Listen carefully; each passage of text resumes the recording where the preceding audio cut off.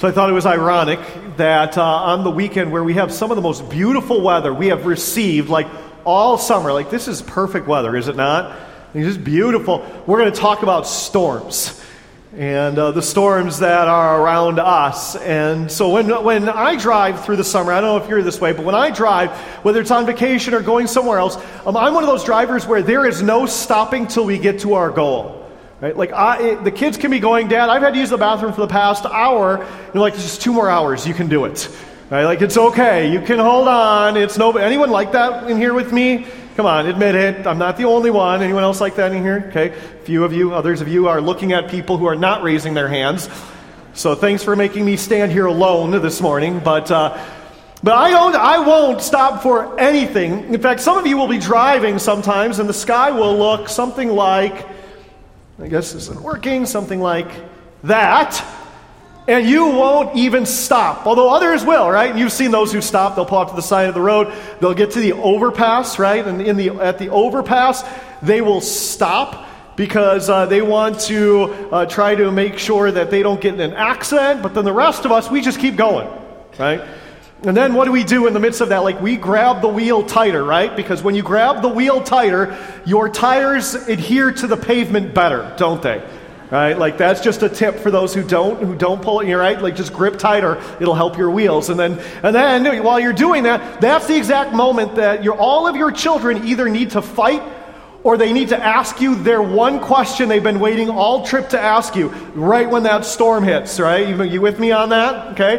Right? And that's when everybody else becomes a Christian too, right? Like, God help me, like, get me through this, right? So there are storms that hit all of us. Now, I love storms. I actually do love storms. I love it when I'm able to sit inside and it is just pouring outside and you can hear the thunder and you see the lightning and I love storms. But we have a member of our family who absolutely hates storms. And that member isn't here today. That member is our dog, Willow. So we have this little Yorkie. I call it our rat dog because it really looks like a rat dog. But anyways, we have this little Yorkie, and that dog absolutely hates storms. In fact, we know if a storm is coming because we can smell our dog's breath from like 3 rooms away. It is that bad. And that dog will then, when the storm hits, will run over to you and will adhere itself to your leg. And every time you move your leg to get away, it'll just keep scooting into your leg. And like that thing shakes, like if you've ever been to a place where they shake cans of paint, right? Like that thing shakes like a shaking of a can of paint. Like that thing, and it does not stop. Like it just keeps shaking because that thing just hates storms. You know, when it comes to the storms that are around us, I think many times we are like Willow. Like, we like seeing storms, and it's okay if others have storms because it makes us feel better that we don't have them. But then when that storm hits our life begins to shake. And we begin to shake. And we hate those storms that come at us, especially the storms that are unexpected. You know, the ones where we don't have that warning sign. We don't see the clouds in the distance. They just pop up, unexpected, unwanted, uncontrollable, and overpowering in our life, where it's all consuming about what's going on. And when it comes to storms, there are really 2 types of storms that come into our life. There are first the storms of our own making, and second the storms that are not of our own making, but that just are imposed upon us. You know the difference. Right? The storms of our own making are the storms where we say something or we do something or we've reacted or acted in such a way that we've brought things on ourselves. But there are also storms that are imposed upon us. Storms that happen because of things of nature, storms that happen because of things going on around us, storms that are happening because of the way that others around us are treating us in the midst of what's going on in our life, storms that happen because of sickness and health crisis and financial downturn. They're the storms that are imposed upon us. And when we go through those storms, oftentimes we react with that fear, with that panic. And then we try oftentimes to do one of 2 things. We either try to fix them. We say, you know what, if I just work a little harder, if I fight a little bit harder, if I can fix this one thing, then I can get through it. Or we try and ignore it. I had a high school youth in one of my first youth groups ever. Her name was Jessie Piskey. And she hated bridges, like absolutely hated bridges, to the degree where every time we would be going on a youth trip or a youth retreat, and we would get to a bridge, she would close her eyes and tell me when we get over the bridge, and then I can open them again. And I would look at her and go, what, does it make the bridge go away that you closed your eyes? Like, no, the bridge does not go away just because you closed your eyes. She goes, I just can't see it. Like, if I don't see it, it's not there. I'm like, that's great.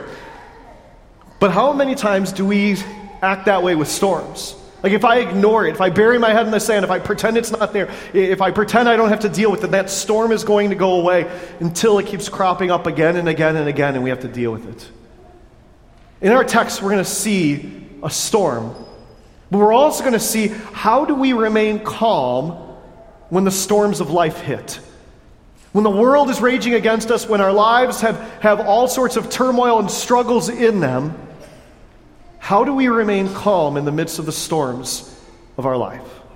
If you'd open up your Bibles this morning to Mark chapter 4. Mark chapter 4.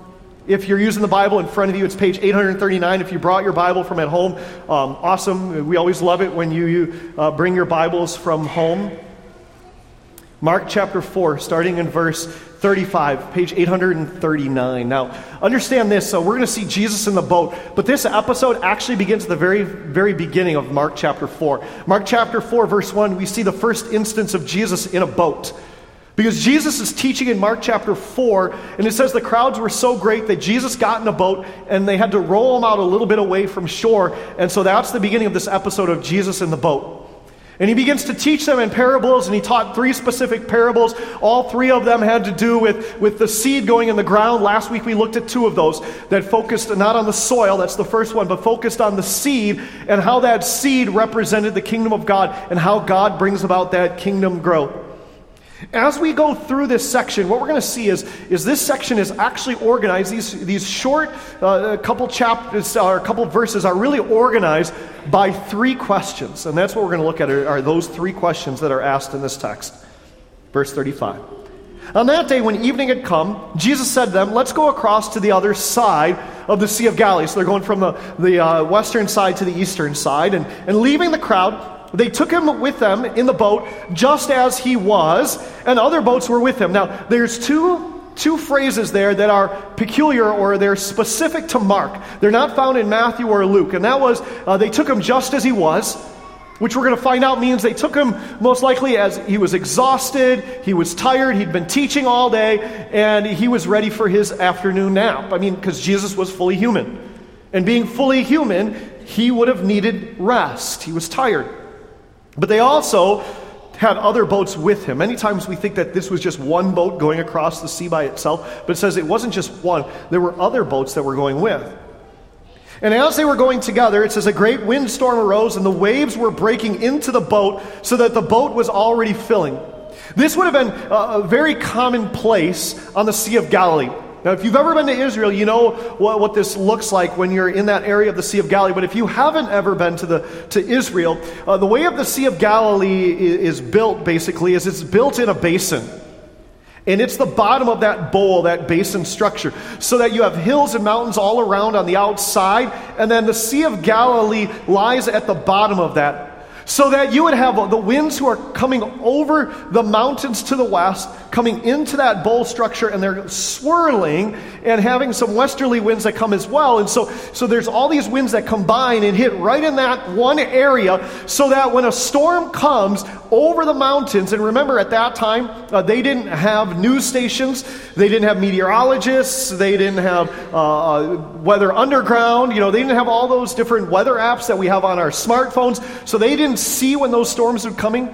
Those storms would hit them instantly, and they wouldn't have a moment to react. So if they were too far from shore, they were going to have to deal with the storms in the midst of the Sea of Galilee. Now, on a clear day, you could easily see from one side to the other side of the Sea of Galilee. And so don't think Lake Michigan, much smaller than that.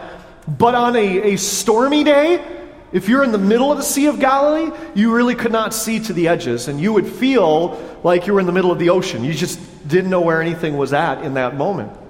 So this storm hits, and just hits them out of nowhere, unaware to these experienced fishermen, and it began to fill the boat with water. But he, Jesus, was in the stern, asleep on the cushion.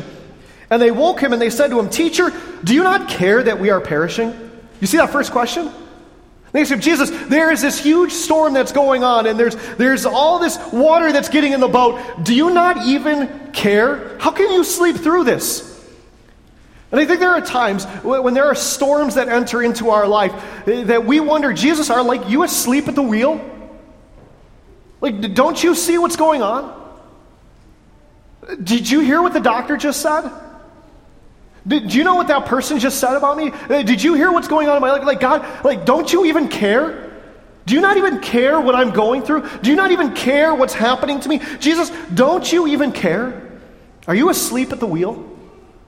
What we're going to actually see in our text is that Jesus is more awake and aware than the disciples were. Spiritually, the disciples were asleep. They were the ones who were unaware. And Jesus was more awake at that moment than they ever were. And the problem for the disciples wasn't that they went to Jesus, because that's what we're all called to do. In your time of trial, in the day of struggle, in the day of persecution, the day of difficulty, come to me, and I will be with you. Come to me, and I will be your rest. Come to me, and I will be the anchor for your soul. We have all these promises, and God calls us and draws us to himself in the midst of the storms of life. So the problem wasn't that they went to Jesus. The problem was with how they went to him. Because they didn't go to him and say, "Hey, Jesus, the boat is filling up. We don't know what to do, so we're trusting you. Please save us. Help us." No, they came to him in a very accusatory way. Like, "Don't you even care, Jesus? Don't you know what's going on? Hey, Jesus, there's all this water and this storm, and so Jesus, we're at a loss. Don't you care?" Now notice how Jesus responds. It says, "And as Jesus awoke, he rebuked the wind and said to the sea, 'Peace, be still.' And the wind ceased, and there was a great calm." You see what he said? He then goes on and says to them, "Why are you so afraid? Why do you still have no faith?" He said, "Where's your faith? Why do you have fear?" But notice who Jesus turns to first. Jesus doesn't turn to answer the disciples first. Jesus turns to answer the storm first. And what's really interesting in this text, I don't know if you noticed this before, but Jesus actually addresses the storm as if it's a person. Do you notice that? It says Jesus rebukes the storm and says to the storm, "Peace, be still." Now, I don't know how many of you have ever tried that, but if you've ever tried that, that probably hasn't worked, which is why many of you probably have never yelled at a storm while you're driving, "Knock it off." Maybe your children you have, but not a storm, right? Because a storm doesn't respond to us. A storm doesn't listen to us. You know, when I read through Scripture, one of the things I love about reading through Scripture and reading the same passages over and over and over and over and over again is that you start to see things that are there that you never saw before. When I was reading this past week, there was something I had never seen before, and that's this: that there are two words in there. In the Greek, there are two words. In the English, they're a word and a phrase that are used here in a combination that's only used one other place in all of Scripture. It's where Jesus rebukes and says, "Be silent." There's only one other place where that happens, and that happens in Mark 1, verse 25. In Mark 1, verse 25, there is a person who is demon-possessed, and it comes before Jesus, and Jesus says to the demon, he rebukes him and says, "Be silent," or "Be still." And I began thinking, why in the world would you have that? Like, what is the relationship between a demon and a storm that would cause Jesus to act the same way to a demon as he does to a storm? But what's similar, what is the same, is that both are the destructive effects of sin in our lives. They both are. And what Jesus is revealing to us in this passage is Jesus has power over all of the destructive forces of sin that reside in our life. All of the things we have done, all of the things that have been done against us, all of our sin, all of our brokenness, all of our pain, all of our struggles, all of the things that we think have power over us, all of the destructive effects of sin that we think rule and reign over our life and direct our life, Jesus reminds us when he rebukes and he says, "Be silent," to the demon and to the storm. I have power over them all. Because I'm going to go to the cross, and I am going to suffer and die, and I am going to give my life for you, so that no matter what destructive force of sin reigns over your life, I reign over that. And there is power in no other name except the name of Jesus. And He rules, and He reigns, and He has power over the destructive forces of sin in your life. But the second thing that we see in this text is this, and I didn't notice this until I read it this time. Do you notice that the storm probably listens and recognizes and obeys Jesus better than we do? You ever notice that? I mean, immediately after Jesus says, "Peace, be still," what does the storm do? It stops, doesn't it? And how many times do we hear the word of God and go, "Yeah, that is great, that is awesome, and I know God calls me to this, I know God asks me to do this, and you know He's pressing into me to stand up and be a part of this, but I'll start next week." And then next week comes, I'll start, right? But the storm immediately, it responds and obeys better than we do. And the third thing is that fear is not a lack of faith, but fear is a misplaced faith. Notice he says, "Why are you fearful? Where is your faith?" Meaning, what have you placed your faith in? Why do you have more faith in the destructive forces of the storm than in the saving forces of your Savior? And I think we struggle with that. Because we look at our struggles and we look at our difficulties and we look at our trials, and then we put more faith in the things that stand against us than the one who is within us. And God is saying, no, I have more power over these things than you have over and anything has over your life. Don't put your faith in the storms of life, but put your faith in the one who is the Lord of the storms of your life. And then we hear the last question. It says, and they, the fishermen, these experienced fishermen, it says they were filled with great fear, amazement, awe. And they said to one another, "Who then is this, that even the wind and the sea obey him?" Who is this? Seriously, who can do something like this? The disciples knew Jesus could do something, but this? He can do this? How in the world can Jesus do this? Because the only person that we've ever heard of having power over nature as good Jewish fishermen who understood the Old Testament, the only person we ever have known in the Scriptures to be able to do this was God. So who is this man who can do this? Because you see, the point of the calming of the storm is for Jesus to reveal who He is to them. In fact, that's the point of all miracles. The point of every miracle in the Scripture wasn't necessarily to show the power that Jesus had over everything, but to show the one who has that power, to reveal who He truly was. In fact, we hear that in John, where John says that these things, these signs, these miracles were written so that you may believe that Jesus is the Christ, the Son of God, and by believing you may have life in His name. All of these were written so that we may know who Jesus is, and we may know in knowing Jesus the power that He has over our lives. And the disciples, they don't get the answer to this question until Mark chapter 8.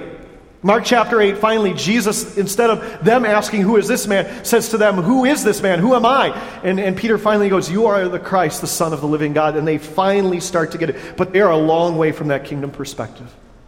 But what they begin to see, and what we see in the Scriptures is this, is that creation's calmness, our calmness, the storm's calmness, comes from one place only, and it comes from the Creator's compassion. It comes from His grace. It comes from His love. The creation cannot still the storms that wage against it. Only the Creator who stands over them can do that for us. In fact, all of us, we want verse 39, don't we? Right? Don't we want what happened in verse 39? I mean, listen to those words again in verse 39. It says this, "And Jesus awoke and rebuked the wind and the waves, and He said to the sea, 'Peace, be still.' And the wind ceased, and there was a great calm." How many of us want that great calm, right? How many of us pray for the great calm? In our house, after last night, Deline and I joked and we said, you know what? From now on, when we send our kids to their rooms for 5 minutes so we can get 5 minutes apiece, we're just going to call it the great calm, right? And so parents, there you go. You can just start calling it the great calm in your house when you ground your kids. But how many of you want the great calm, right? You want the sickness to go away. You want the cancer to go into remission. You want that brokenness to be healed. You want that pain to be taken away. You want those things that wage against you to be driven away. Like, we want a great calm in our life. We turn on the TV and we see terrorism, we see school shootings, we see financial downturn, we hear gossip going on all around us, we see our children making terrible choices, we see natural disasters, and we are like, God, I just want that great calm. But God reminds us that that great calm comes in one of two ways. The first way that that great calm comes is that great calm comes when God reveals to us who He is. And God reveals Himself to us and says, my presence is your peace. That by me being with you, that is the peace that you need to get through the storms of your life. That if you know my identity, you can trust my ability. I don't know how many of you have seen those videos. You know, the videos where there was one of Cristiano Ronaldo. So he is one of the best soccer players of all time. And he puts on all this makeup and stuff. And he dresses up so he looks like he's a 60-year-old man. And then he goes out into the streets and with a soccer ball. And he's like, anyone want to play soccer? And all these guys come up like, yeah, I'll play soccer against you. Because they're like 20 and 30-year-olds. And they're like, yeah, I'm going to destroy this 60-year-old man. And then he starts like dribbling the ball around them and schooling them and just making them look terrible. And then at the end, he takes off his disguise, and they're like, oh, well, duh. Right? Because once you know His identity, you can trust His ability. And when you know who God is, when you know His identity, you can trust His ability to be the one who is the Lord of the storm. But the second way this happens is that sometimes God needs to reform us because He doesn't always calm the storm, but He calms us in the midst of the storm. He doesn't always transform the storm, but sometimes He will transform us through the storm. Sometimes He will remind us that suffering produces perseverance, and perseverance character, and character hope, and hope does not disappoint because the love of God has been placed into our lives. Because storms are circumstantial. Storms are limited, but the Savior is unlimited. Trust in His identity. Know His ability. Understand that your calmness comes from the compassion that God has for you. So our dog Willow, when our dog Willow shakes, and that, you know, there is only one person in our house that can help that dog. And that is Jessica. It's her dog. And so that dog will jump up in Jessica's lap, and Jessica will pet that dog, and that dog will stop shaking from the storms. And that's what God says to you today. God says to you, sometimes I'll calm the storms, but sometimes I'm going to calm you in the storms. So let me hold you. Turn to me and trust. Understand that I am your lighthouse. I am your beacon. I am your safe haven. I am your shelter in the day of trouble. I am your rock. I am your foundation when the waves beat against you. And I am the one who will bring you here. Follow Jesus through the storm so that you might find yourself on the shores, knowing that in the midst of the storm, God doesn't always calm it, but He will always calm and be with you. In Jesus' name, amen. Let's pray. Heavenly Father, thank you for being the calm in our storm. Thank you for being the rock of our salvation. Thank you for being the lighthouse that brings us safely through. Thank you for being the shepherd who guides us through the valley of the shadow of death. Thank you for being the rock and the foundation upon which we stand. In the midst of the storms that wage against us, Lord, bring us calm. Not always because the storm dissipates, but because we stand on the one who is our salvation and who brings us calm in the midst of our storms. We pray this in Jesus' name. Amen.